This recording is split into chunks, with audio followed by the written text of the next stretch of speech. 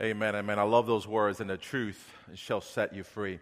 Good morning, everyone. I am Pastor Ricky Ayala, and I welcome you on this beautiful morning as we continue on with the sermon study of our spiritual growth campaign titled Jesus Among Secular Gods by Ravi Zacharias and Vince Vitale. Now, last week when we began this series, and it was encouraging to us to know that we need to be prepared to share, to defend the faith against the attacks of unbelievers. Now, today's sermon title is As Science Screams of God. And the two topics that we're going to be a little bit going into is atheism as well as scientism. Now, atheism is the idea that there is no God, while scientism is the idea that science explains everything. I'm going to ask you to please turn your Bibles to the letter of Romans chapter 1. I'll be reading from verses 18 through 20. Now, if you have your own devices, you can go to our YouVersion app, go to Events, and then select New Hanover UMC. As you're doing so, I want to give a little brief history about who Paul was, for those of you who don't know the author of this letter. Now, Paul was an educated individual. If you didn't know, he was a Pharisee.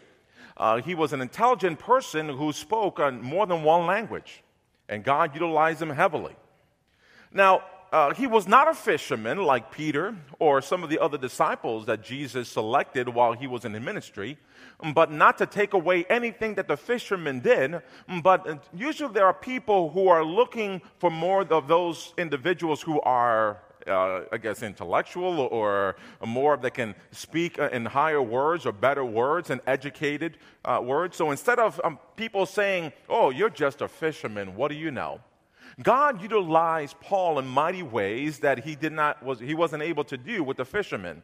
And it's so awesome that God can utilize people wherever they are as we give him honor and glory, utilizing all that we have to give, again, to share with others the love of Christ. So God gave Paul the ability to share the good news of Jesus Christ with both Jews and Gentiles. In his ministry, most people listened to what he had to say or what he wrote. And speaking about writing, in the New Testament where there's 27 books, 21 of them are referred to as epistles or letters. And Paul wrote 14 of them, including Romans. So that's where we find ourselves in the book of Romans, chapter 1. I'll be reading from verses 18 through 20. The Bible says this: "But God shows his anger from heaven against all sinful, wicked people who suppress the truth by their wickedness. They know the truth about God because he has made it obvious to them. For ever since the world was created, people have seen the earth and sky. Through everything God made, they can clearly see his invisible qualities, his eternal power and divine nature. So they have no excuse for not knowing God." Let me just pause for a word of prayer before continuing on. Loving God, we are so thankful that you allow us to be in this place. We come to the moment of the service that we get to hear your word. Lord, let's have our ears open and be attentive to your word, even the still small voice that will really bring into our lives and allowing us to apply what we hear. We ask all this in Jesus' name. Amen. So based on this verse 19, when the Bible is saying that they know the truth about God because it is obvious, he makes it obvious to them, God reveals himself to us. God reveals himself to us in different ways, not only just one way or another. He may reveal himself to you in a different way that he revealed himself to me. But the thing is, the most important part is that God reveals himself to us, those who are, he created. So what happens if someone is going to critique you because of what you believe? Shouldn't they be able to provide you with a better alternative? A better idea or better, a way of doing things? It should lead to constructive criticism, not destructive criticism. Vince Vitale is recorded saying that criticism without an alternative is empty. He utilized the example of the book that he wrote with Ravi Zacharias of Jesus Among Secular Gods. He mentioned what happens if someone came to him and says, your book is no good. Well, he will respond saying, well, is there something better? What's the alternative to what this book is being put out there? What's the alternative? And what happens is the atheism, when they say that there is no God, they don't provide an alternative. The atheist worldview critiques without offering any alternatives. When an atheist says that there is no God, they have numerous proofs that they have to come up with. They have to prove that life is purposeful. They have to prove that life is meaningful. When atheists say that there is no God, they are suppressing the truth as based on verse 18. And then on 19, when Paul wrote, they know the truth. I think about Jesus and his words from the gospel book of John 14, verse 6, when he says, I am the way, the truth, and the life. No one shall come to the Father except through me. This is Jesus speaking. So it's not that he was teaching about truth. Jesus was and is the truth. Since he is the truth, that's what you will get when you ask questions. He will provide you with an answer, the truth. And so what happens is when you receive the truth, it may not line up to what you thought the answer was going to be. So people get disappointed, discouraged, despondent, they get depressed or stressed because the answer to their question was not what they thought it was going to be. But one thing for sure is that God wants us to ask questions. We learned last week, in order to be prepared to share and defend your faith, you get to know God by asking questions. It is not based that your question that you doubt, but that you're trying to make your defense stronger when you are answering against the attacks of unbelievers. Ravi Zacharias says, with God, I can answer numerous questions. Without God, most fundamental questions are unanswerable. A few weeks ago, someone gave me this, and I apologize, if you're here in this church, in this service, but someone gave me an atheist view of life. And so the wording, it says, atheist view of life, you read from the top down. And then the same wording, different perspective, is from the bottom up, is a Christian view. And I want to have the opportunity here to share it with you. Again, this is beginning with an atheist view of life. I will live my life according to these beliefs. God does not exist. It is just foolish to think that there is a God with a cosmic plan. That an all-powerful God brings redemption. And healing the pain and suffering in the world is a comforting thought. However, it is only wishful thinking. People can do as they please without eternal consequences. The idea that I am deserving of hell because of sin is a lie meant to make me a slave to those in power. The more you have, the happier you'll be. Our existence has no good meaning or purpose. In a world without God, there is freedom to be what I want to be. But with God, everything is fine. It is ridiculous to think I am lost and in need of saving. Now, from the bottom up, the Christian view of life. I am lost and in need of saving. It is ridiculous to think that everything is fine. But with God, there is freedom to be what I want to be. In a world without God, our existence has no good meaning or purpose. The more you have, the happier you'll be, is a lie meant to make me a slave to those in power. Because of sin, I am deserving of hell. The idea that people can do as they please without eternal consequences is only wishful thinking. It is a comforting thought, however, in the healing, the pain, and suffering in the world, that an all-powerful God brings redemption. that there is a God with a cosmic plan, it is just foolish to think God does not exist. I live my life according to these beliefs. Isn't that something? Amen. The view. From an atheist view to the Christian view, same wording as the way that they live their life. God reveals himself to us. Now again, going back in the scripture of the Romans, verse 20, it says, "For ever since the world was created, people have seen the earth and sky. Through everything God made, they can clearly see his invisible qualities, his eternal power and divine nature."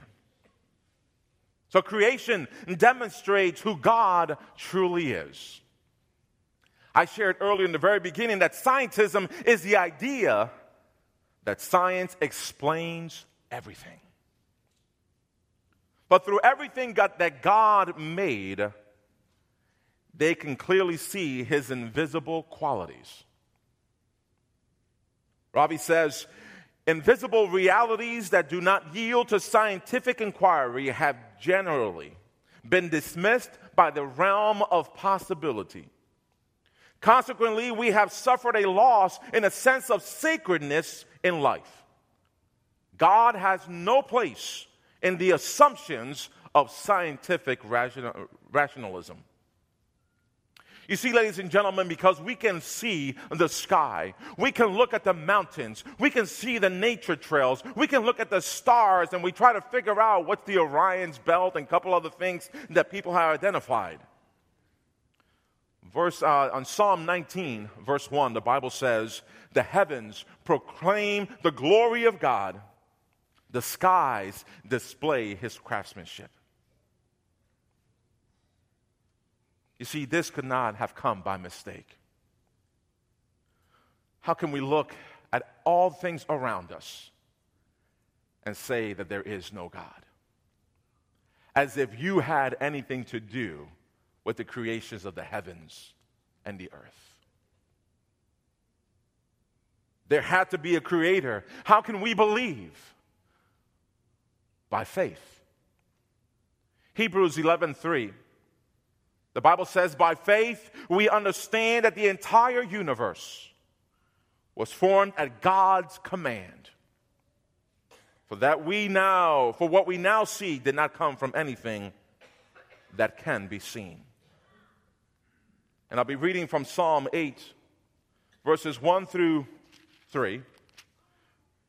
"O Lord, our Lord, your majestic name fills the earth." Let me pause there for a moment. Anytime I read this kind of like the psalm, I remember the song that says, oh Lord, how majestic is your name in all the earth." You probably don't know that one, huh? That's all right. So, I don't know. When I'm reading the Bible, especially preparing for sermons, I forget that I'm reading because I'm in song. I'm thinking about songs, and it's just, oh wait, where was I at? Oh yeah, all right. So, O Lord, our Lord, your majestic name fills the earth. Your glory is higher than the heavens. You have taught children and infants to tell of your strength, silencing your enemies and all who oppose you. When I look at the night sky and see the work of your fingers, the moon and the stars you set in place. You see, science is not only compatible with the existence of God, but it actually points to the existence of God. Science allows us to examine what God has created. And it's okay to examine. When you look at the night skies and you look at the stars and you look at, try to figure out what planets or things, you can only see little specks sometimes, but how big they are. Recently, they were saying about one of the things that they're taking images out in the galaxies out there. Here's an image of Jupiter. Look at the colors, ladies and gentlemen. That's a different view. You may not see it, just with your regular eyes. You may have to get some type of special machine, but I'm glad that they were able to create a device that allows to take pictures and images to show us. Did we have anything to do with that creation? So here's what happens is that science, and God wants us to examine what He has created, but the danger lies when we are saying we're taking the credit for the Creator. Have you heard people saying, "Look what I did"? God wants us to examine what He has created. He wants us to enjoy, and in the midst of the busyness of life, when we're so crammed with, schedules and what to do here and there, and the sports schedules are going from one place to another, and if you have 2 or 3 children, oh my goodness, and they're all playing in different sports or in different leagues or at different age brackets, and you are just running around. In the midst of busyness, ladies and gentlemen, can we take a moment to just look at the creation that points to the Creator? There are individuals who do not have conversations with God. Ravi Zacharias says that without God you set yourself to be the determiner of your own destiny.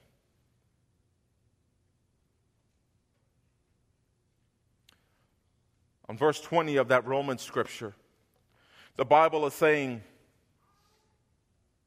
so they have no excuse for not knowing God. We have no excuse, ladies and gentlemen, but to believe. We look at the things around us. God reveals Himself to us. Why do we question His existence? We can ask questions. I love to be able to write a book one day that says, questioning without questioning. That you have an opportunity to ask questions, to examine things, but don't take credit for it. Anyone says, how do you do this? Oh, only by the knowledge and the grace that God gives me, I was able to get to this answer. I was able to create this or that. We're only here for just a little moment in our lives. When atheism says that there is no God, that there is no eternal consequence, how can we answer that question? When they say that this, the H2O is what makes the water, and the two hydrogens, one oxygen, I'm thinking, my goodness, they go through all the scientific stuff. And if I didn't say that correctly, it's okay. I didn't do well in science either,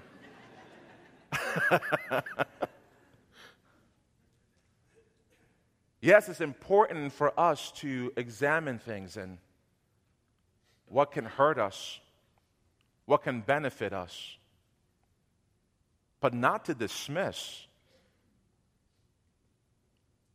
the Creator. So here's what I want you to do. I'm excited that you are able to do this type of study in your life groups this week, and you talk about atheism and scientism. If you could memorize Psalm 19, verse 1, where it says, "The heavens proclaim the glory of God. The sky displays His craftsmanship." And here's a way that you can connect with God this week. In the evenings, at nighttime, look at the sky. In the daytime, as you look at the mountains or the nature trails, the stars, things that the creation points to the Creator. In the same way that we only see a spot out in the sky and wondering what it is, can you imagine the view in the opposite direction where God is looking at us? That we may feel that we're just a speck, and that we get an opportunity to know this awesome, wonderful God that created us, created the heavens and the earth. What a great opportunity to ask those questions, God, and find meaning and find purpose in your life. Take the time to do so. And if you could, take a picture. Sunset, sunrise. Someone took a picture of it was the moon that was seemed like it was smiling up in the sky. And they took a picture last night after the sermon, and they tagged me on Facebook and said, "Hey, Pastor Ricky, check this out." Take a moment this week and just realize in the midst of your schedule this week, say, "Oh yeah, let me go outside. Let me check this out." Let creation point to the Creator. And recognize, humble yourselves to know that we had nothing to do with it. One thing we have to realize that neither atheism or scientism has an answer for where creation came from. Let us pray. We're so thankful, God, that you have allowed us again to be in this place and receive of your word today. We're thankful for your love and grace, and we're thankful that we're able to remind us through your word that you are the creator. We are the created. And how we're able to give you honor and glory for what we're doing, Lord, but sometimes we are so busy that we neglect to even say thank you. We neglect to just be quiet in silence and just recognize how creation points to you, the creator. Continue to strengthen our faith. Continue to allow us to build on that knowledge by us asking questions and that you providing the truth in our lives. That our will may align with your will and that we can recognize, humble ourselves and say, God, I had nothing to do with this. I'm sorry for what I have made it. Bless my life, bless my heart, bless my mind, Lord. Be with us. Every day you give us is another day of opportunity to learn. We're so thankful that you allow us to be utilized by the precious and the power of the Holy Spirit to remind us of the truth, Jesus Christ. That we may not be the intelligent, educated in the theology or things, but how you are making a difference in our lives through our experiences. And let our experience and what we do point to you, our Lord, our Savior, Jesus Christ, our rock and our Redeemer. In Jesus' name we pray. Amen. Ladies and gentlemen, for those of you who are in need of prayer, our lay pastors and Stephen ministers will be up front in the altar area after the service here today.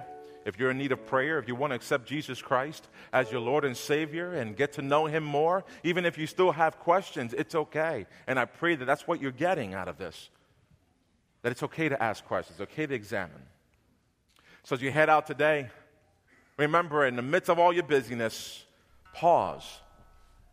As you look around, let creation point to the Creator. May the guidance of the precious Holy Spirit be with each and every one of you until we see each other again. And God's people will all say, Amen. Please stand for the closing song.